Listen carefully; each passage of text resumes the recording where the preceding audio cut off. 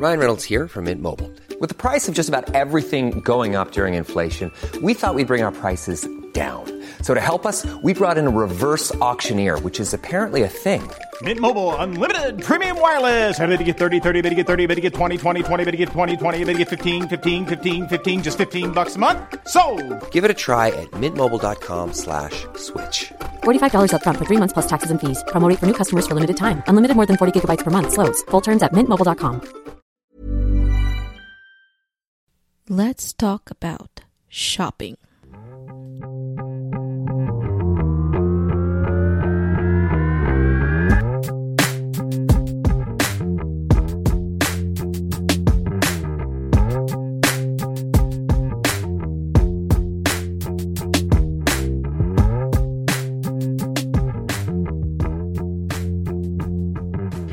Welcome to another episode of Tita Talk Season 2. Okay, so today is a really tiring day for me. And gaya nga ng tweet ko sa inyo kanina, yung pagod ko today, abot Mars. As in, it's -7 outside. Tapos, yung pinapawisan ka dahil sa dami ng bit-bit mo at sa pagod mo, ganung level yung pagod ko kanina. And it's all because it's Black Friday. Now, Black Friday is the sale during the Thanksgiving Day. Actually, hindi ko alam. Wait, Thanksgiving is the day before Black Friday? I'm not sure.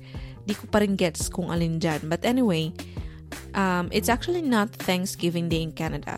Thanksgiving in Canada is celebrated in October.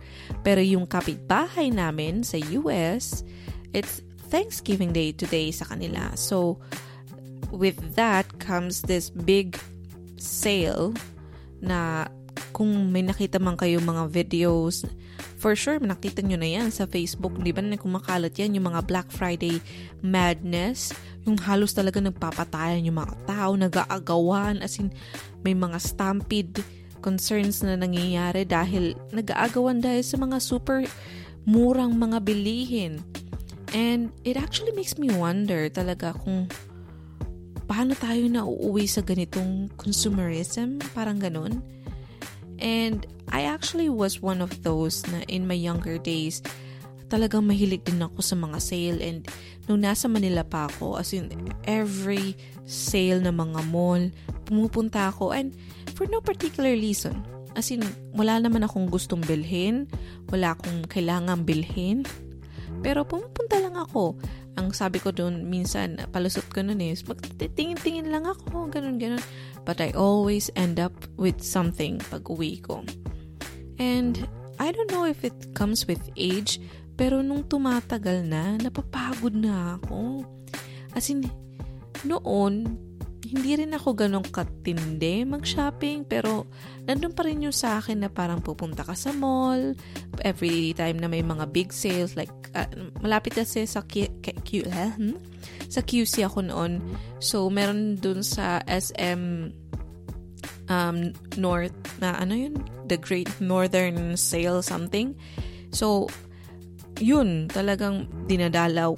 Pumupunta talaga ako. Kahit wala akong gustong bilhin, wala akong kailangan bilhin, pumupunta ako. Pero, yun nga, as time goes on, parang napapagod na ako mag-shopping. As in, wala na akong patience. And siguro kahit noon, ganito na rin ako pagdating sa shopping. Hindi ako yung parang, pag may gusto kong bilhin, alam ko na kung saan ko siya hanapin. May mga 2-3 stores akong alam na pupuntahan.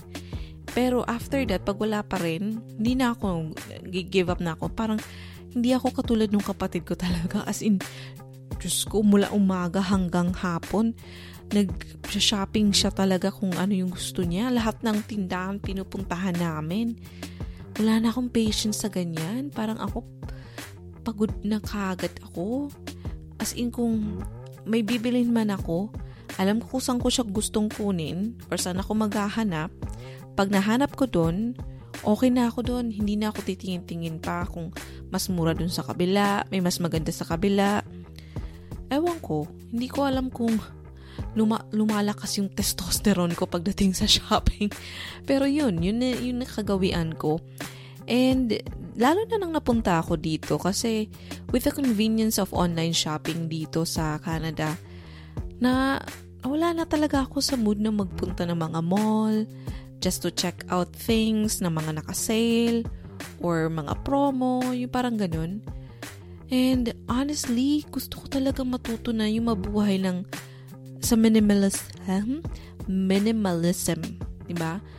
Na panahon ko one time yung parang docu tungkol doon sa libro, sa authors ng isang book na about minimalism, and they were talking about the benefit of doing or living in a life na walang masyadong gamit. They had only a few things, and I actually wanted to try that. I honestly wanted to. Kasong mahirap siya siguro in a way na parang sa taong lumaki sa hirap, na mahirap, nakakaunti ang mga gamit. Ngayong may pera ka na, ngayong sumisweldo ka na, parang nandun ka na sa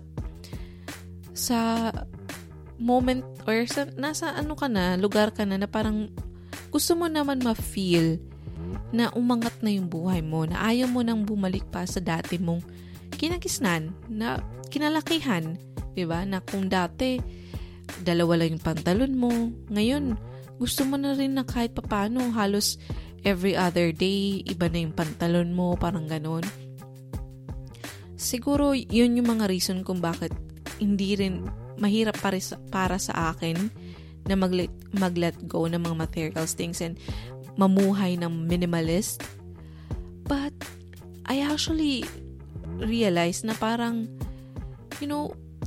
mas maganda talaga siguro kung mamumuhay ka lang ng simple. Kasi, for example, sa damit, kung meron ka lang certain number of clothes, hindi ka na mag-iisip pa na kung ano yung susuotin mo. So, ngayon, nagtatry ako na mag-cut down ng mga gamit sa buhay ko. As in, yung parang, yung dati, yung skincare routine ko, talagang 10, 11, 12 steps na ako. As in, kung ano-ano yung nilalagay ko sa mukha ko. And I realized na wala rin naman nangyayari. Parang nagkaka-pimples pa rin ako, nagbe-breakouts pa rin ako kasi hormonal siya eh. Yung issue sa akin sa hormones eh. So, yun, parang sabi ko, nagsimula ako dun, so I cut it down. So now I'm back to just facial wash, toner, and moisturizer. Yun lang. Yung 3 na lang yun. And then pagka umaga, naglalagay ako ng sunscreen because kids, sunscreen is important, okay? Lalo na kung bata ka pa, maglagay ka na because pag tumatanda, doon mo marirealize kung gaano ka-importante siya. And it's something na hindi na sa amin naturo ng panahon namin. It's because siguro dahil lumaki nga kami sa hirap. So, wala kaming excess money na mag-sunscreen pa yan. So, yun diba, magsa-sunscreen ka pa kung wala ka nang kinakain. Diba? So, yun, simulan ko doon, and then I'm trying to cut down on the expenses as well. But now that Christmas is coming, and ang hirap mag-cut down and, just to live simpler, kumbaga. Dahil hindi naman lahat ng tao na nasa paligid mo same ideas or nasa same level ng ng idealist, ano pa ang English nun? Yung parang same ng level ng pag-uugali, pag-iisip, parang ganun. Pamili na lang kayo kung alin dun. So anyway, yun nga, kasi di ba pag Christmas, yung iba, syempre nag-i-expect na may regalo ka because, friends, relatives, di ba? So, kahit sabihin mo na ikaw gusto mo mabuhay ng simple, na gusto mo na wala na masyadong against consumerism ka na parang you buy only the things that you need and hindi yung mga things na excess na hindi mo naman kailangan but you feel pretty because of it or patok siya sa social media and all. So, yun, I try to, pero yun nga, yung mga tao sa paligid ko. So, hindi pa kami kasing mag-level ng understanding or gusto sa buhay. So, with that, I have to adjust things as well. So, I had to buy gifts para sa mga pamangkin.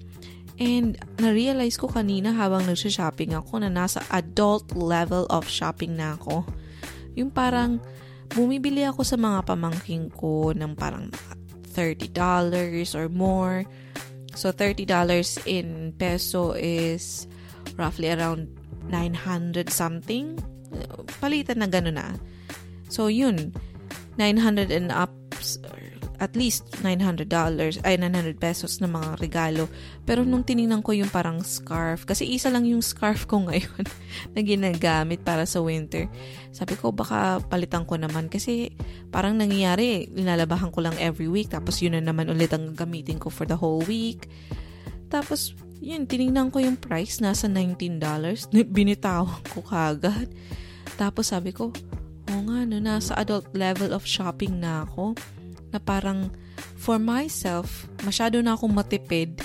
Pero pag mga dating sa mga pamangkin ko, di ba parang, go ako sa mga, kung anumang feel ko bilhin para sa kanila. Or, yung mga gusto kong iregalo sa kanila.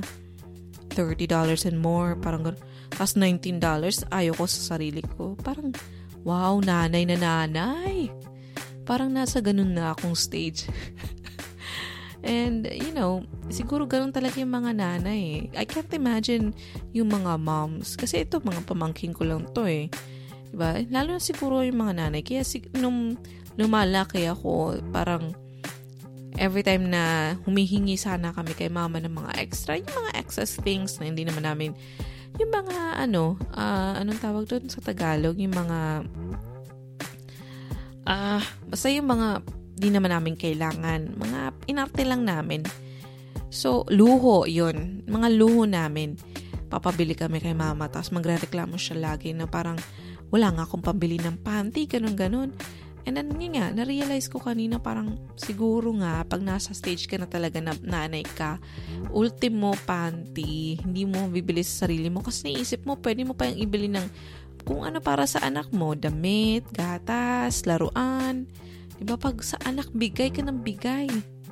Ganun talaga siguro ang nanay. And I can't imagine the other things na isinasacrifice ng mga nanay natin para sa atin. So, be thankful, okay? Be thankful, kids. And tama nga yung mga sinasabi ng iba, every day is a Mother's Day except on Father's Day. Which is, isang araw lang sa isang taon.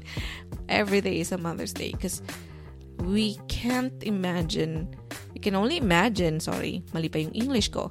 We can only imagine the things that they have sacrificed for us. Things na alam natin. So, yung may mga sinacrifice pa na hindi sa atin sinasabi. So, diba? Imagine mo na lang yun.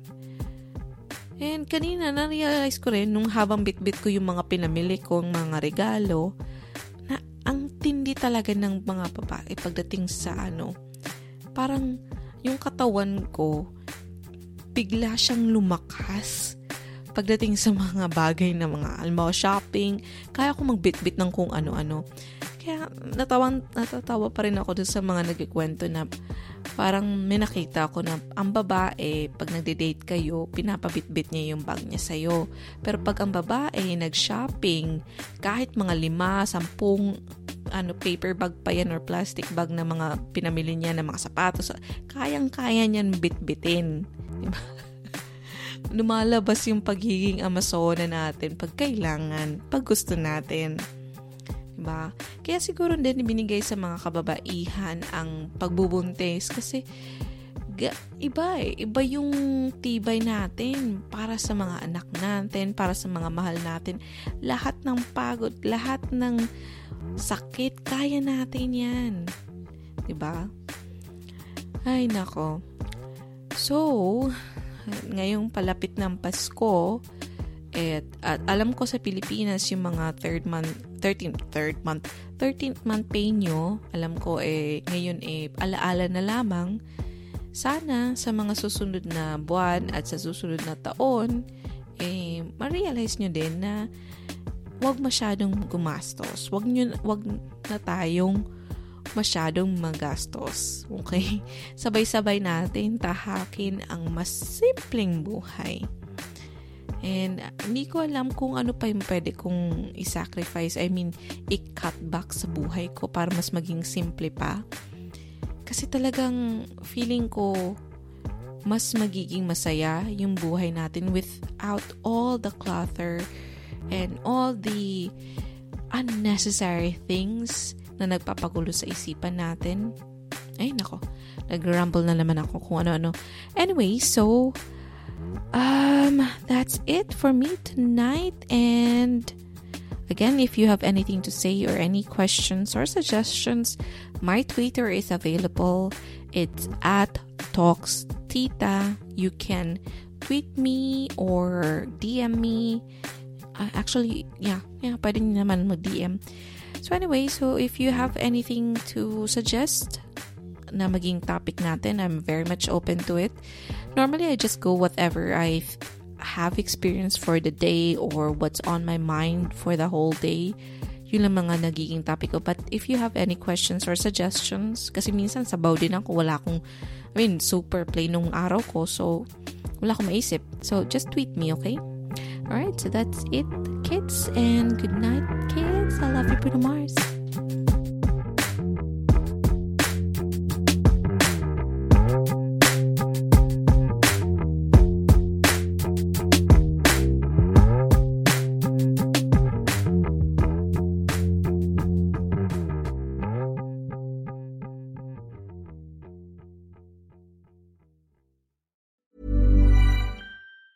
Hey, it's Danny Pellegrino from Everything Iconic. Ready to upgrade your style game without blowing your budget? Check out Quince. They've got all the good stuff, shirts and polos, activewear, and fine leather goods, all at 50 to 80% less than other high-end brands. And the best part? They're all about safe, ethical, and responsible manufacturing. Get that luxury vibe without the luxury price tag. Hit up quince.com/upgrade for free shipping and 365-day returns on your next order. That's quince.com/upgrade.